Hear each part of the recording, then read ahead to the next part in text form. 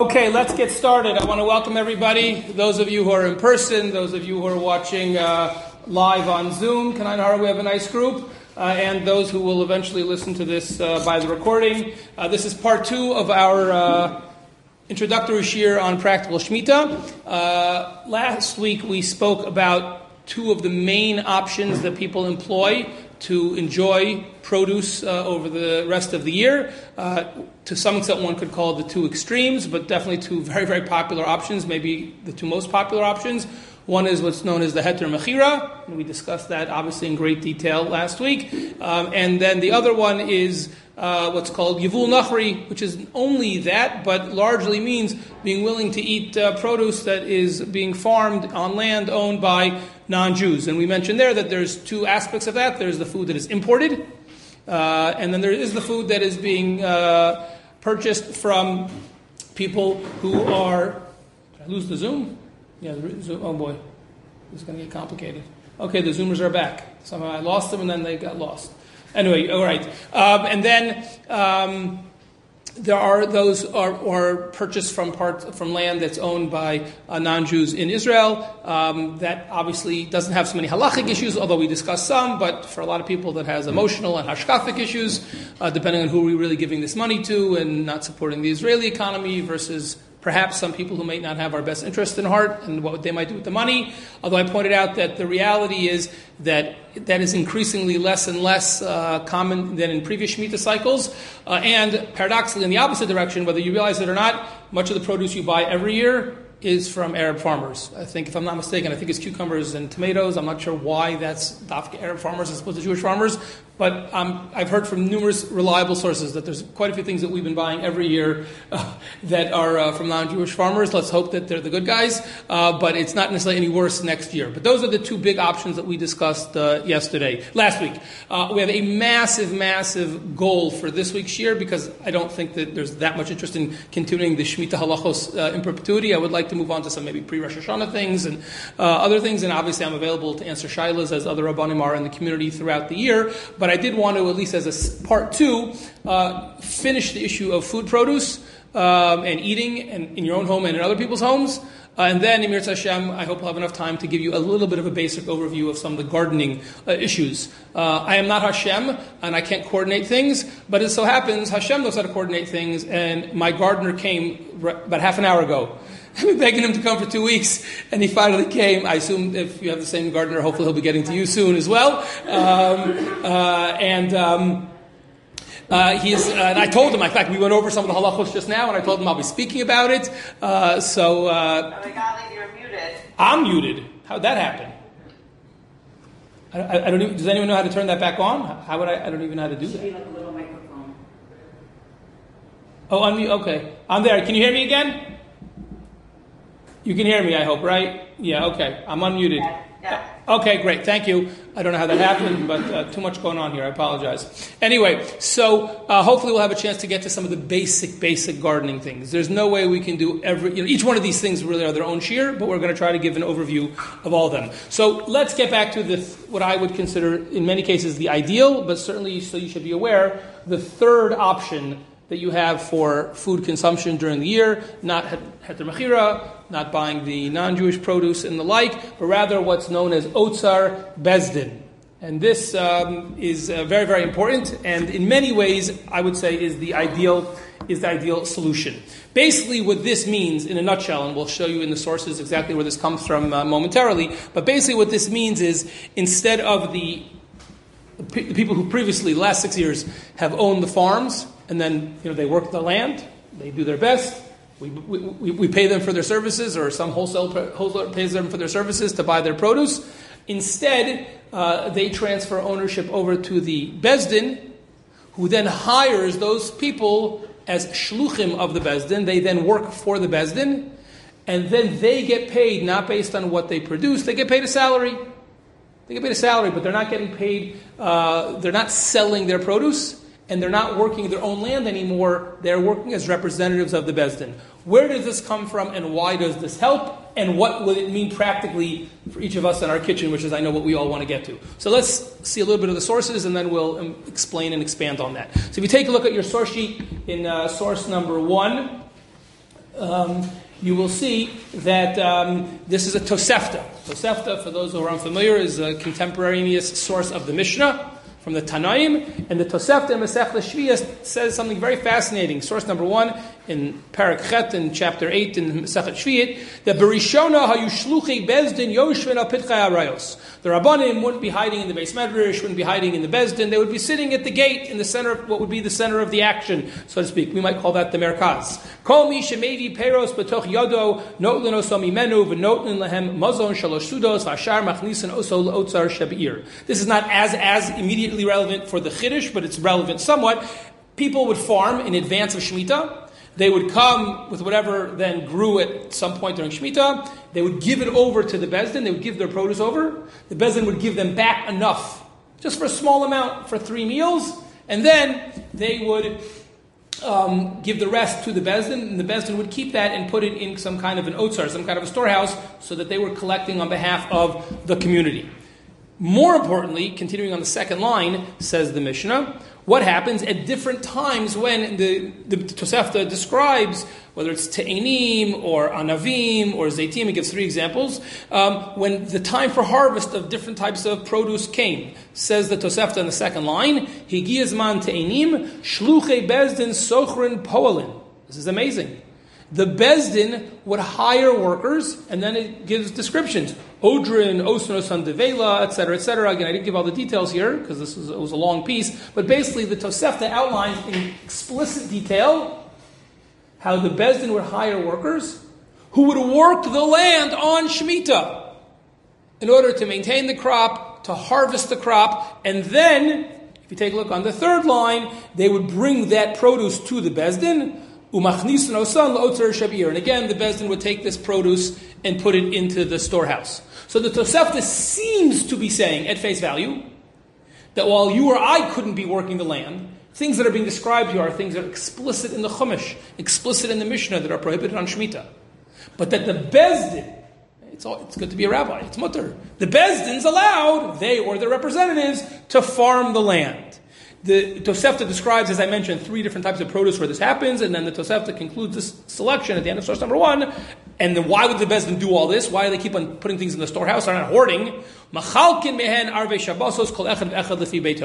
And each week, they had a service, they had a gamach, they had a whole Tomchei Shabbos kind of system, but in this case, we're all the aniyim. Everyone was reliant on the Bezdin for some distribution cycle and system that would occur throughout the week, on a weekly basis. Okay, now the simple reading of this Tosefta, as I've described it to you, seems startling.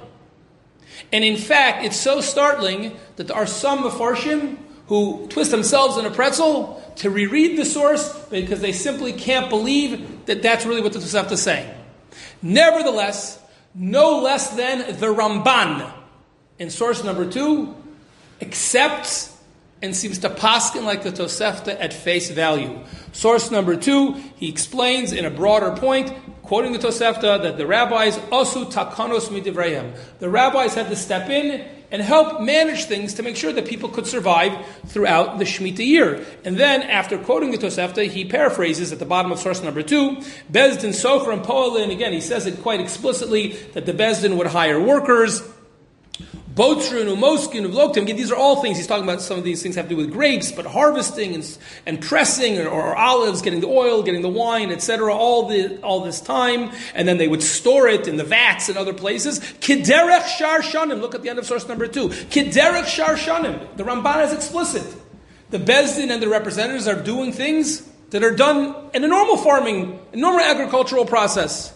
V'notnin, where? La'otza shelahem. And they would put it again in their storehouse. We keep on seeing this. V'kol zehat takana, v'hat Torah shel Bezdin. And all of this is a special takana for the Rabbanim or the representatives. They're doing the work, etc., etc. The Ramban accepts this at face value. So if we accept the Ramban, and that's the simple reading of the Tosefta, not all of us are so good at aerobics that we can twist ourselves into a pretzel. This is the simple reading, but the Ramban endorses the simple reading of the Tosefta. Evidently, all sorts of stuff that's usher for you and me as private people would be permissible for the Bezdin, or let's be honest, how good of a farmer do you think the rabbi is going to be, right, with his 2 left thumbs? So the Bezdin hires representatives, whoever they may be, who hopefully know what they're doing, to work on their behalf. Now, what's the rationale? Why in the world should this be mutter? Before we discuss, which is, of course, the part we're getting to, which is the most important part for us, which is how does this translate into 2021? But what's the rationale? Why should something that's so clearly prohibited, some cases midaraisa, even, for you and me, but all of a sudden, if we transfer ownership, or it's the Bezdin went into real estate, the Bezdin went into agriculture, all of a sudden they have a business, they own thousands and thousands of dunam, and they are hiring workers. Why should things that were prohibited all of a sudden be permitted for them? So this is actually explained by none less than the Chazon Ish, source number 3. And he explains as follows. Shaminan dahad itnan she'in dorchen anavim begat. Well, that's an example of a source which explicitly states it's prohibited to press and to do all sorts of things to the grapes. And that phrase, dorchen anavim, is exactly what we had previously seen in the Ramban and the Tosefta, which is permissible. So the Chazon Ish is implicitly asking, well, why is it that we usually prohibit it? It's explicit that the very things that the Tosefta had told us that the farmers who are representing, or the shluchim of the Bezdin are doing, here the Chazon Ish is quoting a source that says it's asur. 3 words, the Chazon Ish explains the whole thing. Hainu dafka bailim. What the Chazon Ish explains, again, on the one hand you could say it's a chiddush, on the other hand he's really just explaining what seems to be clear in the Tosefta and the Ramban, is that the nature of the Isurim on Shemitah are not the same necessarily as it is on, we can't do malacha on Shabbos. We can't do malacha on Yontif. To some extent, we can't do malacha on Chol HaMoed. Here we're talking about Isurei malacha. I mentioned at the start of last week's shir that we weren't going to be spending so much time describing all the details that relate to the farmer working the land. Although again, we'll discuss a little bit in the second part of today's shir when we discuss gardening. But the point is, that category, the topic that we're going to briefly touch on at the end of today's year, that we really aren't discussing about the avodat hakarka, so, because we're not farmers, but if I would have used the term to describe it, I would have said there is an isser malacha to work the land on Shemitah. After all, the Torah calls it Shabbat haaretz. Right? The land has to rest. It's a Shabbat. It's a Shabbos for the land. All true. And yet, says Chazon Ish, explaining the Ramban, explaining the Tosefta, there's a fundamental difference between Shabbos and Yontif, let's say, and Shemitah. They both have Isurei Malacha. Just forget the details for a minute. But they both have an idea of you can't do certain acts, certain labor, certain work. But says the Chazon Ish, what you see from the Tosefta is fundamentally, conceptually, there's a different mentality completely. Shabbos, the work itself is asur. In Shemitah, I don't know if it's the entire thing or a determinate, significant part of the prohibition. It's not the work per se. It's that work that you do on the land demonstrates ownership over the land. Who gets to work the land? The owner, or someone that the owner gives permission to. I can't just go into someone's land and start farming it and take the stuff. Working the land is an indication that you own the land. What's one of the primary messages of Shemitah? You don't own the land. Hashem owns the land.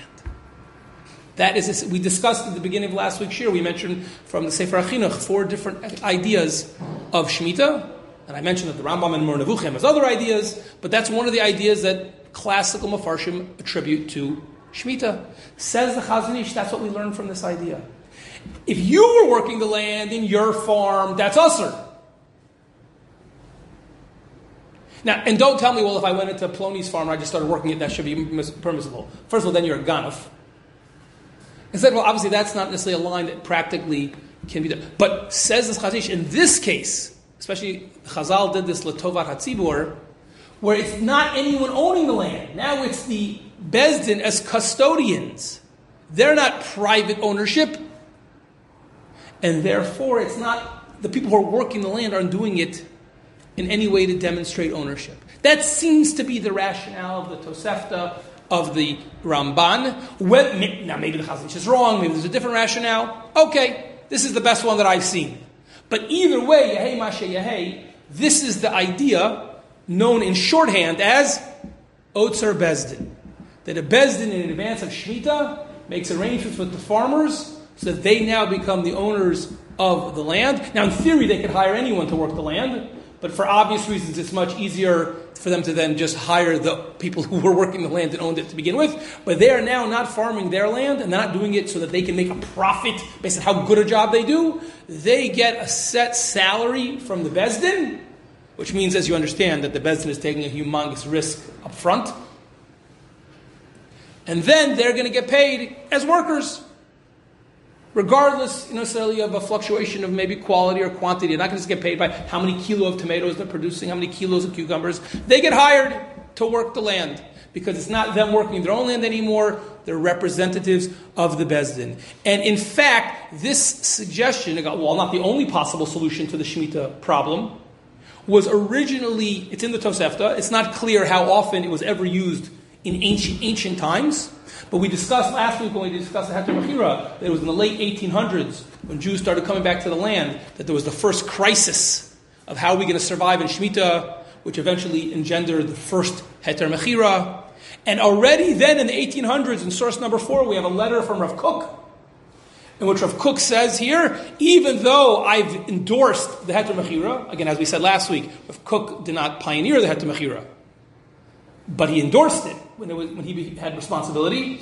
But he says in source number 4, which I think is so beautiful, I like the idea of it, says Rav Kook, even though I did it and I'm selling all of Eretz Yisrael, etc., Gamarti B'dati, source number 4, Gamarti B'dati Lasos B'chozot. Nevertheless, even though I'm already doing a Heter Mechira, Kol Ma De'efshar, I want to do anything else I can do, everything that's possible, Lotzos Yedei Chovas Koladeos, which I think is a beautiful mentality.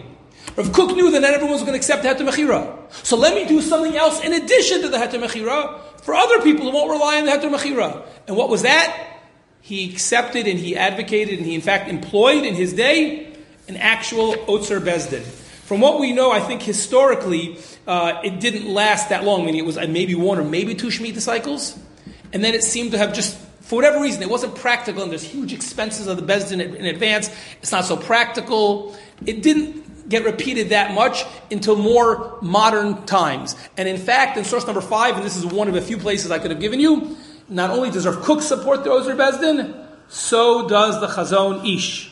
He says explicitly that even though there are different people who interpret the Tosefta differently, etc., but we accept the simple reading in source number 5, Ukeshehein biyad Beis Din muter ledarchan begad. Once you have the ownership being transferred to the Beis Din, it's not private ownership anymore, then the very acts that would have been prohibited become permissible for the Rabbanim or their, hopefully more competent representatives on the land.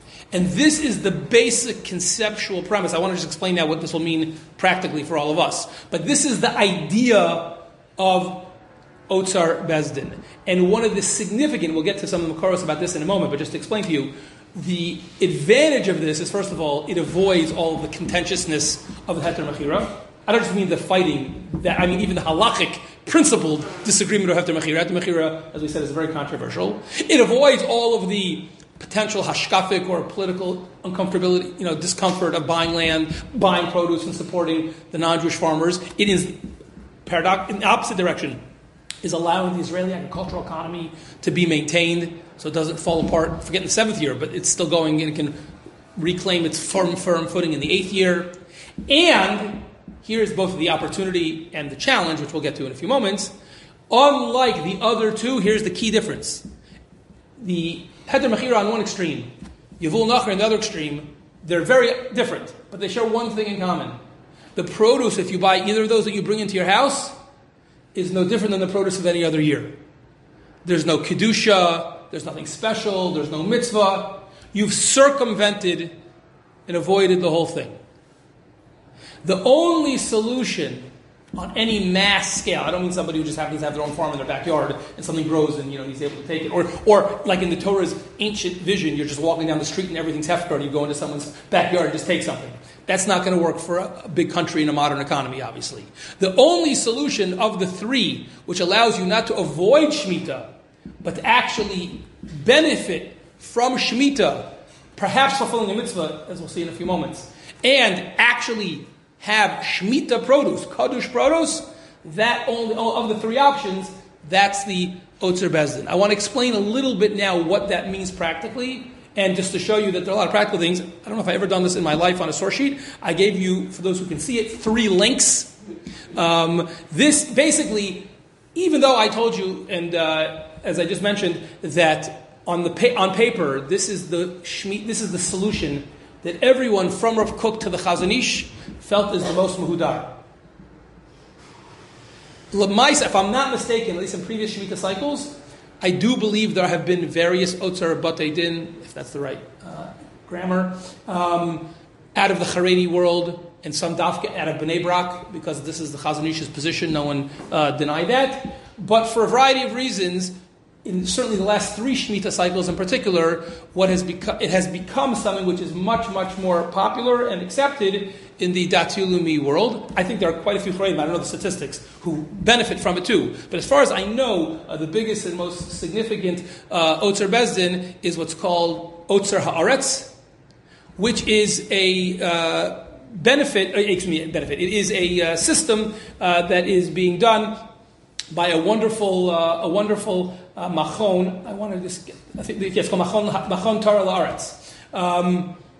So that machon is an incredible resource in general for all agricultural halachos.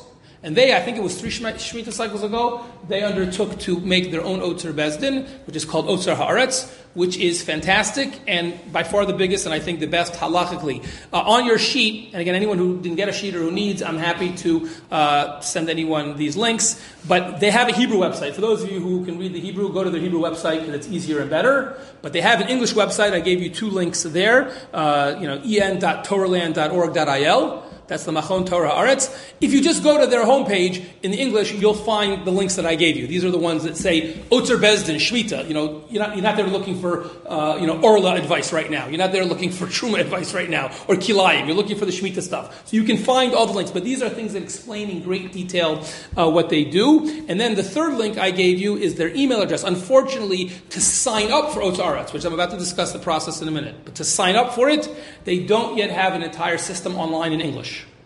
The form is available on their Hebrew website. I don't think it's that complicated, but not everyone is comfortable doing something like that in Hebrew. So the best that they have, which is admittedly not great, but the best that they have, and I have this, it's on their website, but I spoke to the person in charge. I spoke to him on the phone 2 weeks ago. You email them, there I gave you the email address, and you ask for Sarit, who's the English-speaking secretary, and she will walk you through signing up everything that you need. It would be better if they could just do it all automated. Maybe by next Shemitah they'll be able to figure that out. But for whatever reason, that was one snag that they have not been able to figure out. So what do they do and what should you do? Again, if you want to take this option, and what does it mean? So what they do, again, probably a million things I don't understand. But Bigadol, what we need to understand is they're employing this system. They have contracted with I don't know how many farmers, I don't know how many thousands and thousands of dunam of land for various different produce in Israel. So that those farmers are now working on behalf of the Bezdin, not for themselves. They get paid a living wage by the Bezdin, and they are contracted to make sure that they can work the land as representatives of the Bezdin to make sure the produce can get to market. I remember last Shemitah year, and I believe it's true at least as much this case, if not more, so maybe there's other stores. But last year, 7 years ago, I know Best Market was one of the places in Beit Shemesh that had their stuff. It could be that there's other places. If you go to the website by city, it lists you where they sell. In addition, this is a new thing this year. They're very proud of it, and in Beit Shemesh can benefit. They're doing deliveries. You can get deliveries. Again, it's all on the website. It tells you where you deliver from. You can get deliveries. Okay? So that makes things easy in that sense. There are 2 ways to get Otzar Haaretz. There's the B'diavad way, which works, and then there's the better way for them and better way for you. The better, more Mahadran way is to sign up in advance and commit to paying them in advance a certain amount of money per month. Try to guesstimate in your own mind what you usually pay for produce, for vegetables, and for fruits. It could be some people 50 shekel a week, for other people it could be 100 shekel, whatever your family usually eats. And you can do a horat keva, you can set it up with them via the credit card. If you do that, I remember 7 years ago they sent you coupons. And you'd go, and I felt like Chas Shalom, I was like on, food stamps or something. Yeah. But then I felt proud, I'm doing Shemitah. But they gave you these coupons. Now, it's 2021, who needs that? You're going to get an app. When you sign up, they send you a link, you get an app. If you can't do an app in Israel, then where could you do it, right? Think, we have an app, there's an app for everything, now there'll be an app for Shemitah, and you'll go to Best, you'll give them the thing, you'll pay right there, it'll just deduct from the money that you've already given the Bezdin. You already spent the money. It'll come out. No, correct. No, not at all. Not at all. The benefit of that is twofold. Number one, for the Bezdin, it's a huge help. Because most of their expenses are on the front end. To set everything up, to give the farmers are committing enormous amounts. If not enough people do this, they will come at a huge loss. 2 Shemitah cycles ago, one particular Otzer Bezdin themselves lost 10 million shekel. Because not enough people did it. So the more, now, if you use it throughout the year, you're also helping them. But the more you can give them money up front, the better. I asked them explicitly, I heard on the phone from Rabbi Bloom, who's, I think he might be a native Israeli, but I think it sounds like his parents must be South African or Australian, I'm not sure exactly his background. He speaks in Israeli accented, or some accented English. So he's one of the Rabbanim of this Bezdin you can speak to, who I did, and he confirmed to me 100%, what if at the end of the year I didn't spend all the money? Maybe I thought I would use who knows what. And the end we ate a lot of pasta this year, who knows what. So he said, first of all, at the end of the year, I'm sure the Bezdin could use, I'm sure the Machon could use the money, you can make it as a tax-deductible donation. And if you don't, we'll refund the money. We haven't used. I heard it, he said this to me, okay? The other reason why it's beneficial is not only to help them, anything that we can do to make this look not like we're paying for the food and paying for produce, because this is Kadosh Shemitah. You're not supposed to be buying and selling Kadosh produce. There's an Isser Schora. So the more you do it B'shino, right? Most people don't usually pay in advance for their produce. So the more you can do it in a different way than normal has certain halachic hidurim as well. Bottom line is that's the best thing is if you sign up, become a member of Otzer Haaretz. Again, if you want this option, become a member. I don't know how long it takes to do on the website with Sarit because I haven't done it yet. Full disclosure. Once we can close down the Corona ward in my house, maybe then I'll have some free time to work on it. But that's the best thing to get your app, and hopefully it'll be smooth. And if it's not smooth, you have connections and people that you can be in touch with. But let's say you didn't do it. The answer is it doesn't matter. Bottom line, and I remember this from last year because I got a certain amount of coupons at the beginning of the year, and either out of ignorance or laziness, I just can't remember, I never got more coupons. Whenever I ran out of my coupons, I still went the best, and I still got the same produce. And they let you pay for it there, and then they're supposed to then transfer that money to the Bezdin. I trust that they did. So even if you don't do this, if you want to get Otzer Bezdin produce, if you go to Best, you can pay for it there on the spot. It's better halachically and for the Bezdin if you can give them the money in advance, but if you didn't, it's okay anyway. Okay, that is bigadol what it is doing. But it's important to know two things. One, a practical point, practical halachic, and the other one really a halachic, which we'll get to, but what do you do once you have that in your house? The practical / halachic is, we discussed last week that there's a rabbinic prohibition known as sfichin. Everything I told you works on a Torah level.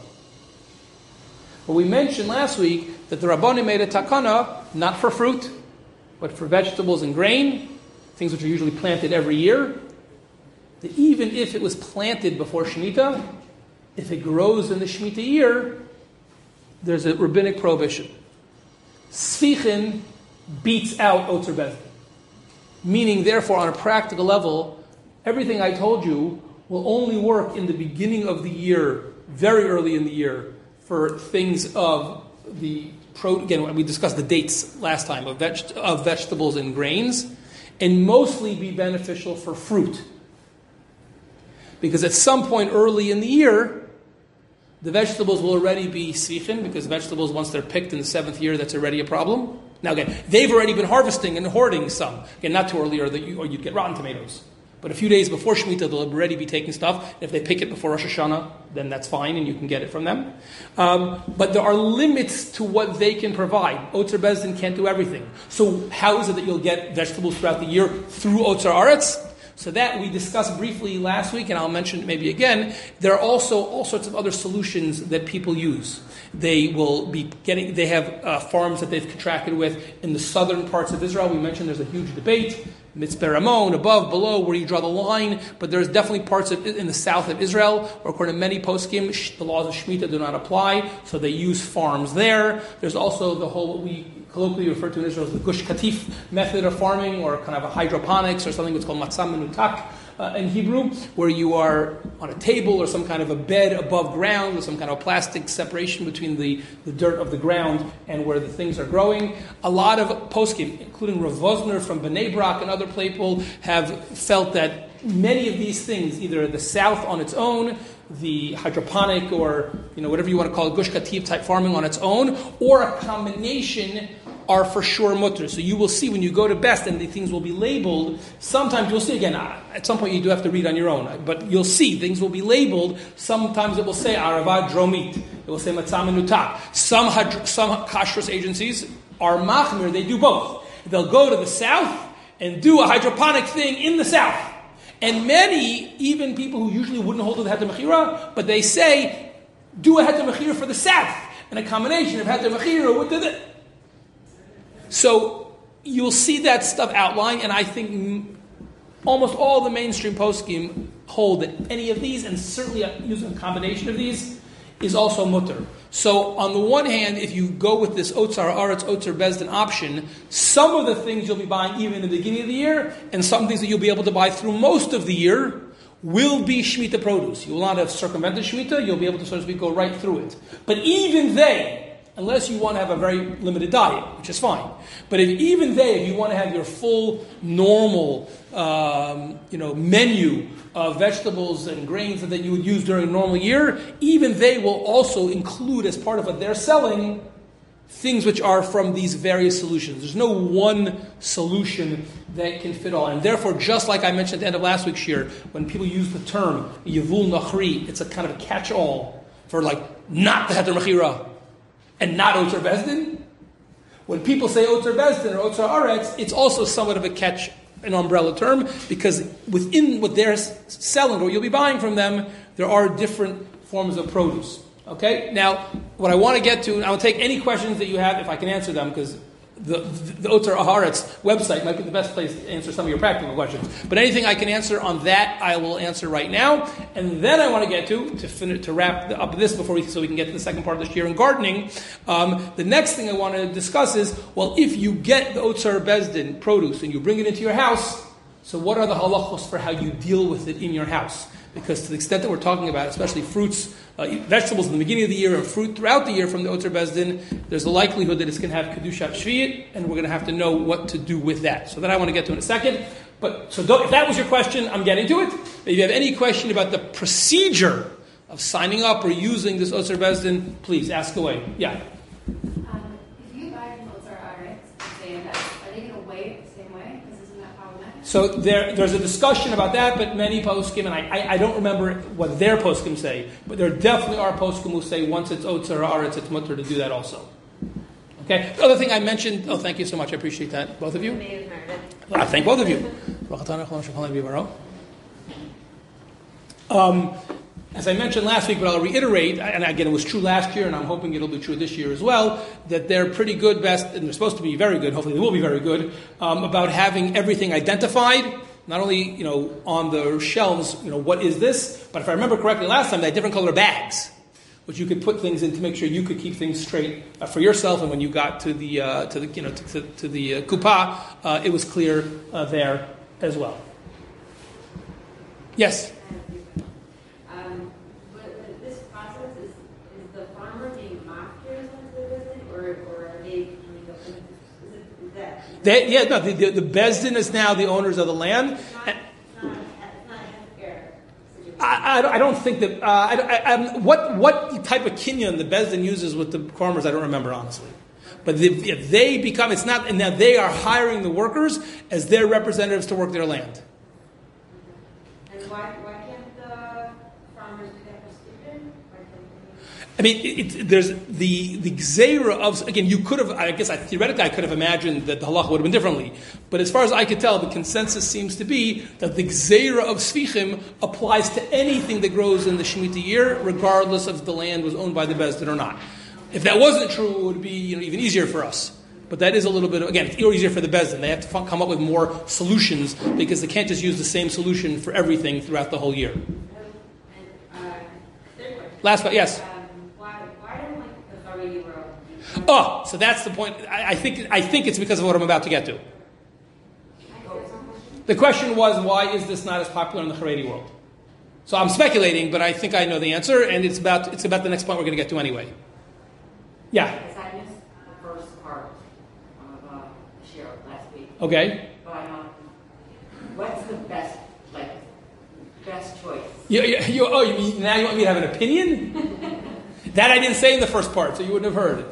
Listen, I'm not prepared to make like a categorical statement for everyone about that, because I think different families come from different perspectives. It may even depend on the dynamics of your family, etc.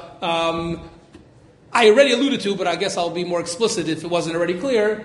This will be our second Shemitah living in Israel. And the first one we did the Otzer Bezdin, and I plan on doing it again this year. The reason I think it's ideal, and what I would call, a term which is bandied about in many contexts in Israel, mahadrin. The reason I think it's mahadrin is because of what I want to get to in a moment, which is the benefits, spiritually, frankly, and religiously, of doing this. But there is definitely a risk, because as we'll see in a moment, there are all sorts of halachos about how you handle Shemitah produce, and not everyone wants to take that risk. The Heter Mechira I mentioned, again, I wasn't advocating for it, but last week I mentioned, the halachic basis of the Heter Mechira, and, many great poskim, starting in the 1800s, but as recently as now, Rav Yitzchak Yosef, puts his name and his reputation on the line for the Heter Mechira, and he's as big a gadol as anyone alive today. Rav Malamed, the Pnei Halacha, he endorses very strongly the Heter Mechira as an ideal option. There are people who very significant Talmidei Chacham who advocate Heter Mechira, and there are many, and certainly in the Haredi world, who advocate the Yivul Nachri approach. I mentioned on a practical level, this really becomes complicated if you want to go out at any point next year, because you really only have the two options in restaurants and hotels and the like. I'm not aware of public places that you and I could eat next year, which are going to use Otzer Bezdins. Even if you'd want to prefer that, it's probably only realistic to prefer that in your house. But hotels or restaurants and the like are going to have to make a choice. Either they're going to be Heter Mechira or they're going to be Yivul Nachri. I will tell you that I saw one of the links, which I didn't put on the sheet, but it's on the website. If you go to that, on Otzer Haaretz, they have a link to like a 2-minute YouTube video that they made just, trying to get people to hopefully sign up for this. And they mentioned, I think, this Shemitah cycle, which they've never had before, if I understood correctly, they have contract with the army. That means that they're trusting, I'm not saying they shouldn't trust, but it means that they're trusting the Rabbanut Tzba'it to really make sure they can manage it in the army, but that the army, I guess for religious soldiers, are going to be, I don't know if it's completely or in whatever limited quantities, but they have a contract now with the army to do distribution. And for the first time ever, I don't know how many, but also with numerous hospitals. Again, there, I guess the assumption being that if you have a mashgiach and you have a certain staff, they can control, what they do with the produce, as opposed to, in the back of a restaurant or in a hotel, where I guess it's more hefker. Again, that's their responsibility. I don't know what the level of risk that they're taking is. They have to have mashgichim, like any other form of kashrus, and they work on that. So let's get to the final point in this regard, because it's come up in a few of the questions, and that is, well, if you do this, if you do Otzer Bezdin, again, the Gottlieb family and anyone else invited to join us will be doing. So what does that mean? So, it means we talked about how you'll sign up for this, and you'll go to Best, or wherever you'll go, or you'll get the deliveries. Now it's home delivery, matov manaim. Once you have it, it seems clear, according to all poskim, that produce, unlike the other two options, that produce has sanctity. It has kedushat shvi'it. Now that's an idea which is first mentioned in the Gemara in source number 6, that not only is Shemitah about resting and not working the land, but af tvuata kodesh, source number 6. That tvua, grain, which is identified as a 7th year grain that grows, is kadosh. And there are numerous halachos that devolve and are applicable to the produce once it has sanctity. For example, you're not supposed to export it. That's not our topic. You're not supposed to be exporting it. What happens if you're in America and you see a Jaffa orange and it's 7th year? It's not supposed to be there. You're not supposed to export it. Even regular rules of schora, of buying and selling, are not supposed to be done. You're not supposed to, all sorts of things. But the thing that's most relevant to us as a consumer is the issue of not creating hefsed. We can't destroy it. That is a significant point in source number 9. The Gemara tells us, La'achla Amra, the Torah says that this should be a Shabbat Haaretz, to eat the produce. La'achla, source number 9. La'achla Amar, velo leschora. You're not supposed to, lo lehefsid, excuse me. You're not supposed to let it get destroyed. Now, stam destroying produce, who's doing that? What does that mean for you and I as regular consumers? It means throwing it out when it was still edible. That is very possibly a form of hefsid. My parents and grandparents, always used to point out to me, and I think it's true in all of our families, right? The typical family, and I'm no better than anybody else. The typical family, what we throw out, our elder Bubbas and Zaydas could have lived, for a week on, right? In other words, we throw out tons of stuff that's really edible. Our kids, for sure, right? We know 2 bites of the chicken and it's already, right? So, maybe it's just my kids. I have a feeling we're not unique in that regard, right? So, there's lots of actual food. You're not just throwing out bones. You're not just throwing out, skin or whatever. You're actually, or peels. Peels might have their own issue, but even if they don't. So this is a very, very serious issue. And basically there are the following options, and this is complicated. This is hard work, and this is why some people try to avoid it. What I think is often referred to, and I think this is what we did 7 years ago, and Bli Neder will do again this year, I think this is the most muhudar way of doing it, is what I quote for you in source number 10.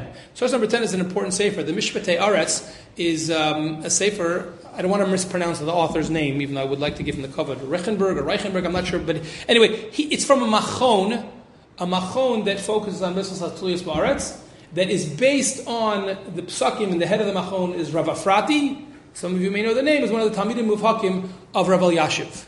So this is 100%, accepted in the highest levels of the Haredi community.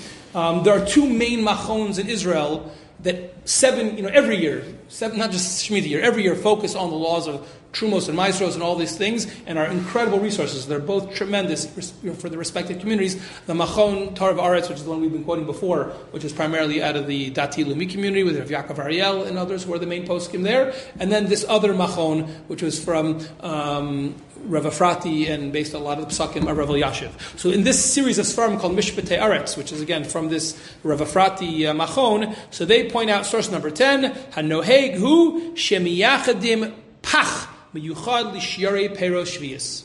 This is known as the famous Pach Shemitah. You take a separate kind of a can or a garbage can, and you have that separate from the rest of your waste, the separate of your garbage. Rav Rimon and others recommend, putting a big sign on it, Kedusha Shvius. First of all, so people don't get confused, you or your kids. And Rav Rimon has this cute little thing. He doesn't like that people write Pach Shemitah, because Pach is garbage. There's no such thing as garbage in Shemitah. It's Kadosh. Right? Kedusha Shvius. Okay, that could be a nice activity. You already have an activity for your kids if they're in Seger or if they're in Bidud. We can make the Pach Shemitah signs or the Kedusha Shvius signs. And you have that, and when you have some of that Shemitah produce, you bought it best or whatever, instead of throwing it out in the regular garbage, you put it in there. And you basically wait. It's gross. Just in case you didn't realize where we're going. Yes, this is gross. You wait any number of days. I don't have any formula for how long you should wait. Your guess is as good as mine. But you wait until it really, really becomes gross and inedible, and then you can throw that out. Now, okay, wait a second. One of the things that people have noticed is, well, if you throw all of that together from Sunday, Monday, Tuesday, Wednesday, that could be its own problem, because the stuff that was there, let's say you put on Sunday, it's gross. You and I wouldn't want to eat it, but it's still technically maybe edible. But if I throw the gross stuff from Monday on it, now all of a sudden it's going to be... So the answer is yes. So it's more complicated than just having the Pach Shemitah. Each day you put stuff in, you should put it in a separate bag. And at the end of that day, you tie up that bag. So now that's Sundays. And then you have the Monday bag on top of it. And after a few days, you then have to, put your hand in and take out the Sunday bag and throw that out. Alyssa, do you still want to ask me why lots of people don't do this? Okay, there's a little bit of work. Okay, fine, that's another option. People who have lived in Israel enough years may have other options or other suggestions. This is one way of doing it. You don't have to have the special pach. You just want to make sure you don't get confused and you don't do it. Now, I will say, most poskim hold that all of this is a chumrah. That Ikar Hadin is probably not even necessary. Again, we don't have time to get into it. Most poskim hold that even if you threw it straight into the garbage, it's only gram hefsed. It probably would be okay. But this is a very, very mikubal. It's the best hitter. The alternative, a second best hitter, which a lot of our Sfarim quote, including this Mishpatei Aretz, also mentions as a second option, and that is you can put it in your regular garbage, but first put it in a separate bag. Put it in a bag, and then just throw away right in your regular garbage. Rav Chaim Kanievsky is quoting that when he was a kid, he remembers that's what everyone did. The second option, they threw it right into the garbage, but in a separate bag. Even that's a little bit of a chumrah, because you probably could throw it straight in the garbage. But it's already accepted as a chumrah that we put it in a bag. He then says, but in recent years, ach shedare. Some things get better. Lots of things get worse. Things get better. Ach shedare. This is a good chumrah. This is a good hitter. One should try to do it. So that is one of the downsides. You have to be careful not to throw things out, not to waste them. You have to put them away the right way. It's a little bit laborious. It's a little bit gross. It's a great chinuch opportunity for your kids if you have kids at home, but it is some level of work. In addition to just, the metaphysical, if you will, spiritual benefit of having, imbibing kadosh produce and having that as part of your spiritual experience and religious experience for the year, it's also worth noting that, at least according to the Ramban in source number 7, it's a mitzvah. Not everyone agrees to this, but the Ramban says, at least as understood by Megillas Esther, source number 8, the Ramban seems to say, at least as the way the Megillas Esther understands him, that eating Peros Shvius is a mitzvahs aseh. So it's not only got the more abstract benefit of, I have some kadosh thing in my body now, but it may actually be, we think usually more in terms of, dollars and cents. Is it a mitzvah or not? Says the Ramban, eating Peros Shemitah is a mitzvah. Now, even if the Ramban said it, doesn't mean other Rishonim agree with him, but it is the shita of the Ramban. It's a well-known position that the Ramban holds that eating Shemitah produce is a mitzvah.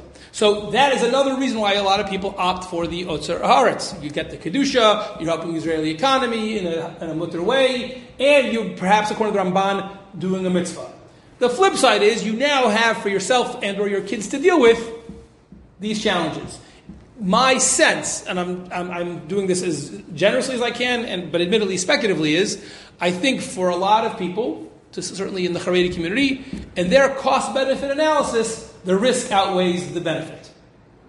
And therefore, that's why in that community, I think it's less common. I don't want to guess what percentage to what. I just don't know enough. I'm not an insider in that community. But certainly I think, clear impression is that this is less common of a solution in that community. And I think the reason is not because they hold that Utzer Bezin doesn't work. There may be people on the fringes who have that opinion. But I think the mainstream view is not that it doesn't work, it's that it's just too complicated. First of all, there could be things going wrong on the farm. You never know. Just like you never know with any kashrus, what's going on in the factory, what's going on. It's just complicated. Are the representatives of the Bezdin and the Mashkichim, are they really there? Are the farmers listening? There's all sorts of things you could be worried about if you want to be worried. And even if you're not worried about it on the farm, you're worried about what's going on in your own house. And therefore, all sorts of people will choose to avoid it. I just want to take one or two questions only because I haven't even gotten to the farming issue, and I want the gardening, and I just want to, we're not going to have time to do any sources, but I just want to get through 5, 6, 7 key points that you need to know about gardening, and I don't want to run out of time. So let's take one or two quick questions. Yeah, Ali. Question, as far as, can you do anything to expedite the sort of drying process? Like, can you put it into a place that's warmer, where it'll, let's say, drop faster? It's probably, I don't know if I would do that, but it sounds like that would be a worst, what's called gram hefseid. It's indirect, and as far as I know, that is mutter. If you want to check up with me, I can double check. Just be able to almost like turn it over faster. You know what I hear what you're saying. Again, generally speaking, once you're doing this, this process, most people try to just let it go. And also, But I will say to you, by the way, again, I don't know. I'm not enough of a scientist. I don't know. But I saw in some of the Sfarim they mentioned, the very act of putting, Mondays and then Tuesdays and whatever on top is probably also indirectly making it go faster than if it was just sitting by itself. So is moving it? It could be that that's all fine. It could be. baking soda or something to prevent the smell inside? I think so. Yeah. I didn't even think about that. Sounds like a great solution. You should share that on the group. I'm thinking and also are also providing the 10 euro per bag. I don't think so. Being frum comes with sacrifices, financial and otherwise. Yes, Shira. What if you mix vegetables, like having pure vegetables with our vegetables? I don't know if that's It's all together in the... Yeah, I guess. Yeah, unless you want to start picking out. Right. That sounds like a lot of work. Yes, then I think I would just be machmir on all of it. By the way, just a quick point, just before I forget, soup.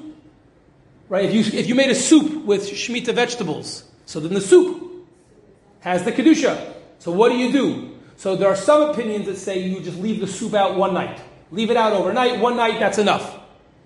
Other posting, I think I saw from Chaim Kanievsky and others, they felt, come on, that's a joke. We leave out soup by accident all the time. I come down from India and I'm like, who left the soup out? And usually it's like, you. Anyway, so, and usually you just put it back in the fridge and it's okay. So not everyone relies on the one day. Some people say you have to leave it out really until it's really gross. The best solution, Baruch Hashem, we live in the 21st century, you have Ziploc bags. Pour it into a sealed Ziploc bag, and then you can put it, probably right in the garbage, but certainly in your Pach Shemitah for a day or two, and then it's fine. But you probably can put it in the garbage. For that, I would just put it probably in my garbage because it's going to spill everywhere. You're nervous about that. So, yeah. No, you finished? Yes. Hey, is it okay to mix like fruits and vegetables and stuff like that? I think so. As far as if they both have Kedusha Shvius, then they're the same. One other question you can discuss if you're going to someone's house, you have to ask them. Oh, yeah. Okay, there's so much to discuss. Yes. So, okay, let me spend 2 minutes on that. Again, it's a whole shear, but 2 minutes on that, and then I really just want to get to the gardening. So, what do you do if you get invited out? Everyone has a friend, everyone has a relative who has different standards. Let me pause and say, if you don't have any friends who have any different standards than you, we have to have a different shmooze. Okay? And if you have no relatives that are different than you, nebuch. Right? That's part of being part of the Jewish people is. And if you only socialize with people who are exactly like you, I'm not sure that's exactly the ideal. So, but just in case, now that I've done editorializing, whether you like it or not, and I hope you do, people have different types of relatives, different types of friends that invite you to different places. What should you do? So again, if you generally wouldn't eat evil nachar, you wouldn't buy it yourself, but someone serves it to you, so then I can't tell you what to do. You have to decide, your own personal, emotional, hashkafic comfort, if you feel so strongly against people who did that, but that's not really a halachic issue. So I don't have much to say about that, certainly not publicly. But in the other direction is, of course, the real question, which is if, let's say, you don't use Heter Mechira, but that you get invited to someone's house who you know who does. So this really is a whole entire shear, but it can be divided up into two parts. If you feel that probably Me'ikar Hadin really Heter works, but it's a b'diavad thing, and if we have this other option, why not use the other option? But I'm machamir for myself. And I'm going to be machmir for my family. But do I really think it's chazar treif? Do I really think it's not good? Nah, probably not. So really then what one should do, if you remember, it would be best if you could even do this consciously, is to say in the beginning of the year, make it a bli neder, that I'm not eating heter mechira. But if you go to someone's house who serves it to you, then I think you have two good options. One good and one even better option. The good option, if you so desire, is you could say, usually I'm machmir, but now I have nothing else to eat, and they're serving it to me, and I really hope Mikra did it so good. So usually I try to be machmir, but if I can't, so now for this one meal I won't. I think this is what to rely on for sure for that. If you really hold Mikar Adin, that the heter works. You just usually are machmir, but today I'm not going to be. And certainly, the non-vegetable things. They serve you a piece of meat that was cooked in the same keli that previously was cooking heter mechira stuff. Did the kelim become all of a sudden infused with taste and become treif? The answer is no. If you really hold that the heter mechira is mutter, it's for sure mutter to eat in the person's house other things. And it may even be fine to eat actual heter mechira produce if really mikra adin, especially if you said a bli neder and you really don't think that there's a problem. Now I will say, and I've given this in a menshir about other things, not really Shemitah, just in general about different religious practices. I do think, as much as I kind of advocated that we shouldn't always have our nose up to our quote-unquote less religious friends or relatives, I think it's absolutely the responsibility to be a mensch is reciprocal. If you're inviting someone over to your house, or you have a cousin or a friend who's inviting you over, the absolute right thing to do, not just halachically, ethically, to be a mensch, is to let you know what their standards are, to ask what you're comfortable eating, and to try to be a good host by accommodating you. Would it kill them, to do something else for the day that they invited you over? That's what it means to be a good host. So I think the responsibility to be a mensch is reciprocal. Right? You shouldn't embarrass them. You shouldn't, try to be so narrow-minded that you can't eat and, make things difficult. But they should also let you know in advance and be as flexible as possible. I would say that about Chol Yisrael. I'd say that about a lot. Glat. I'd say that about a lot of things. Not just about Shemitah, but I think it's relevant. All of this is assuming that you think Mikar Dinner probably works. But let's say you really are convinced, your rabbi, your family, your posek, chazanish, whatever, the heter mechira is nothing. Absolutely nothing. So then you have a much bigger problem. You certainly can't eat any of their fruits and vegetables, that they relied on heter mechira for. That's obvious. You wouldn't eat not kosher. Why would you eat this? And you have a bigger issue with, what about the kelim? even if you take that more machmir approach, there are reasons to be makil eating in that house. Not everyone accepts this. This Mishpat Te'aretz, I think, is machmir Chaim Kanievsky. There are poskim in the Haredi world who will tell you cannot eat in the house of someone who accepts that mechira. But there are many other poskim, if I remember correctly, I believe Rav Asher Weiss, Rav Shlomo Zalman Auerbach had shuvas about this, other people who do give various heterim based on the assumption that one of the odds that the keli was used in the last 24 hours. A lot of the principles you're used to from regular kashrus are transferable to questions relating to Shemitah. And therefore, if that's relevant for you, either you figure it out on your own or you ask me, whoever your Rav is, before you go. But again, that's only going to be a real shaila if you're convinced that the heter mechira is garnished. It's nothing.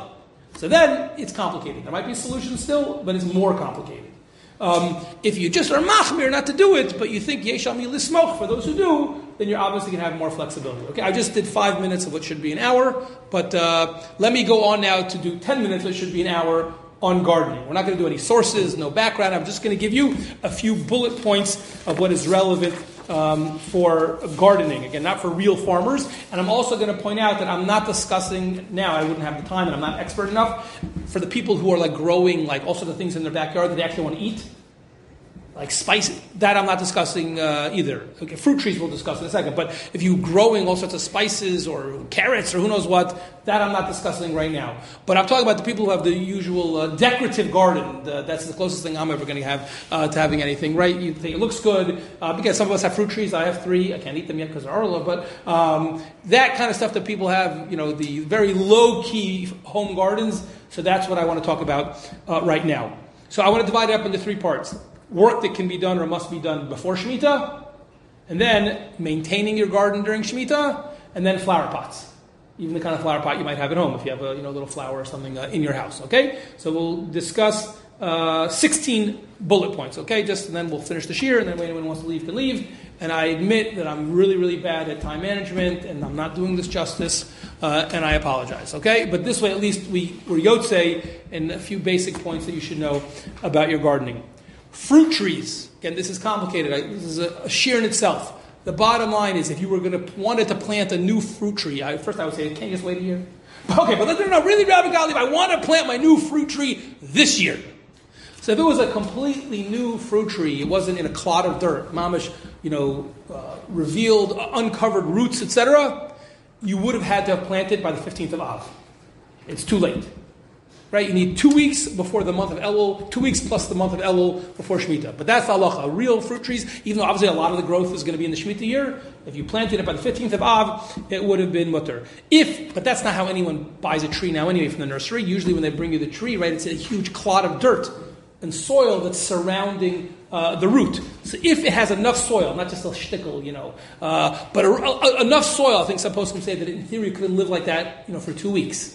Not forever, but it's enough. It isn't, the way they usually bring it if you get it from a good nursery. So then it can be done. It should be done by Rosh Chodesh Elul. So you're still too late for that if that's all you had.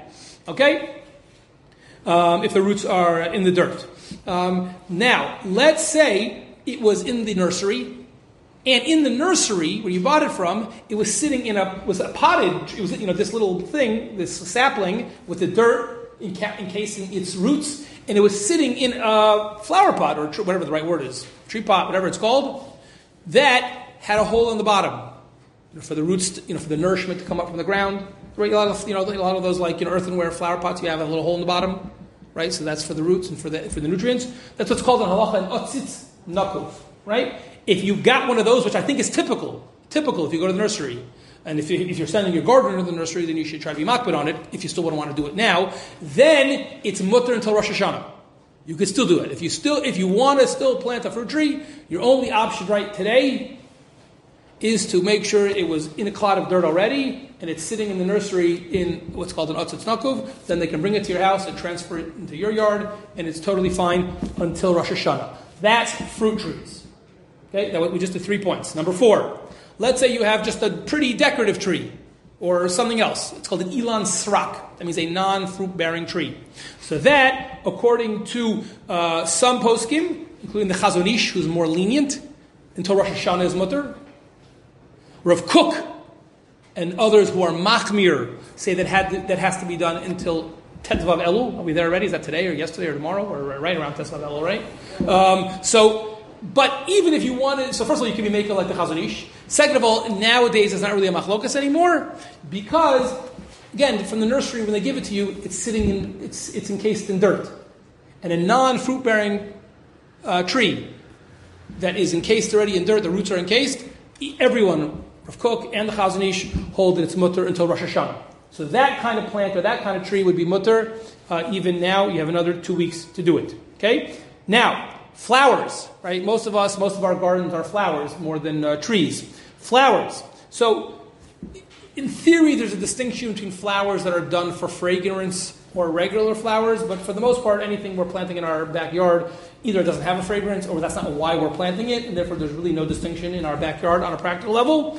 And the answer is amachlokas. And again, you've heard it now second time in a row, Rav Kook is more machmir than the Chazon Ish. Rav Kook holds that you need to do that, but you're still okay. We're still in the window.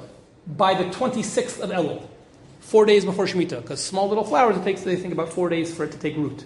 So you want to make sure it takes root before Rosh Hashanah, according to Rav Kook. He's machmir, it should take root before Rosh Hashanah. Shlomo Zalman Auerbach was machmir like Rav Kook. The Chazon Ish is Meiko.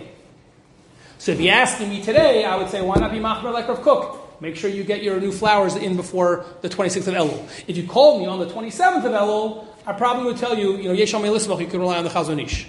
But why not try to be machmir for Rav Kook and Shlomo Zalman Auerbach and do it before the 26th of Elul? Okay, that's all planting if you want to do any extra new stuff before Shemitah.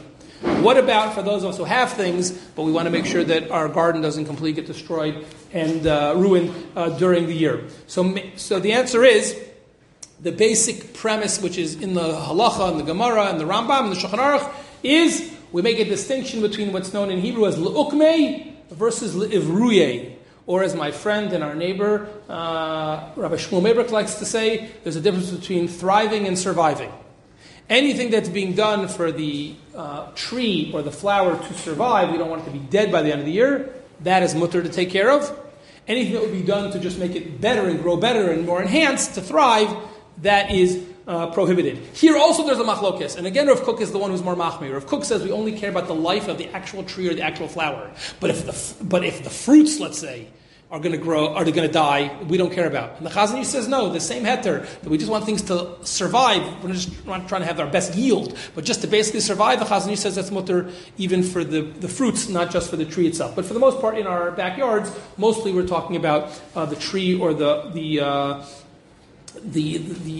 flower itself. So anything that's the basic premise. Anytime you're not sure about something, that's the question you have to ask yourself or your gardener, if that's relevant. Are you doing this just to make sure that it doesn't die? Or are you doing this like you would in a normal year? Because by pruning, for example, usually when you prune, it's not to avoid the flower or the tree dying. You're doing it so that it grows better. That is Asur and Shemitah. And you need to know that, and if your farmer doesn't know that, you need to get a gardener who doesn't know that, then you have the wrong gardener. That is very rarely going to be mutter, unless it really could be, and you're trusting the gardener, or if you know what you're doing, then you're trusting yourself. That if I don't do this, the flower or the tree is going to die, or really, really get damaged. But other than that, something like you shouldn't be doing, because usually things like pruning are done to help it get better. So pruning again only if it's to survive. Trimming. Just stomp to trim. Again, technically speaking, if they're doing it just for it to be prettier, it probably would be mutter, unless by trimming it you're going to make it grow better. So the farmer, whoever's doing it, really needs to know. Trimming, I could see sometimes being mutter, but probably is also going to be hard. Things will look a little bit messier next year. That's what it means to be part of Shemitah. What about weeding? Or taking out dead stuff, which is what I hope he's doing right now in my house, because there's a lot of dead stuff the last few weeks. And the answer is, and I actually, my gardener, I'm happy to give him a haskama, Dotan. He says he follows Rav Rimon. He and I went over some halachos, but he told me he follows Rav Rimon Sefer. So what he does, and he even showed me how he would do it, but things like the dead stuff, it can be removed next year. You don't have to resign yourself to seeing lots of dead stuff all year, but not by the root. In a normal year, he told me, he'd come for a tipul, he'd see something dead, he'd rip it out by the root, replace it. You can't do that during the Shemitah year, because if you do that, you're going to make everything else that's there grow better. But what he can do is he can cut it close to the root, so at least it doesn't look ugly. Okay, and that is permissible. Can you use weed killer to kill the weeds and then have them after? I think so. I would think so. I would ask him, but he's going to know more than me. But what's it called? Now, here's the most important question. Watering. For reasons which I cannot get into now, according to many poskim, watering might be even more mutter than everything else. There are poskim who say you can water without any reservation. There are poskim. So if your gardener does that, he doesn't make him a sinner. If you know a friend or neighbor who does it, yesh mali l'smoch. Many other poskim, including Rev. Rimon and others, suggest l'chachila not relying on that completely. But there still are heterim, and heter is based on the same principle we said, to survive versus to thrive. And therefore, in many places, you can probably find it in, I don't know where they sell these things, or online, or you might have neighbors that have them. There are a lot of, luchot, various schedules where people tell you, for grass, do it once of this, and for flowers, do it once of that. They tell you, to water very little, or they give you even amounts, how many liters or milliliters of water. It's very complicated, and I don't even think that's the best way or necessary. What Rav Rimon recommends, and it's based on the Psak of Rav Nissen Karelitz, so definitely, whether you're from Bnei Brak or Alon Shvut, you could feel comfortable with this, is that you should try to limit, or I'll say it this way, you should expand the intervals. In other words, if you usually would water a certain thing every 2 days, so water it every 3 or 4 days. In other words, expand the intervals, make it longer than a normal year. But once you're doing it, then it's mutter, to do as much water as you think it needs. That's even if you're watering by hand. Poskim strongly recommend using a sprinkler system if that's available, because that's automated. You're not sitting there the whole time doing the malacha. And if you're like many of us who through your gardener have one of those drip technology things where you don't even think about it, it's just automated happening. According to many poskim, according to Rimon, it's heter gomer.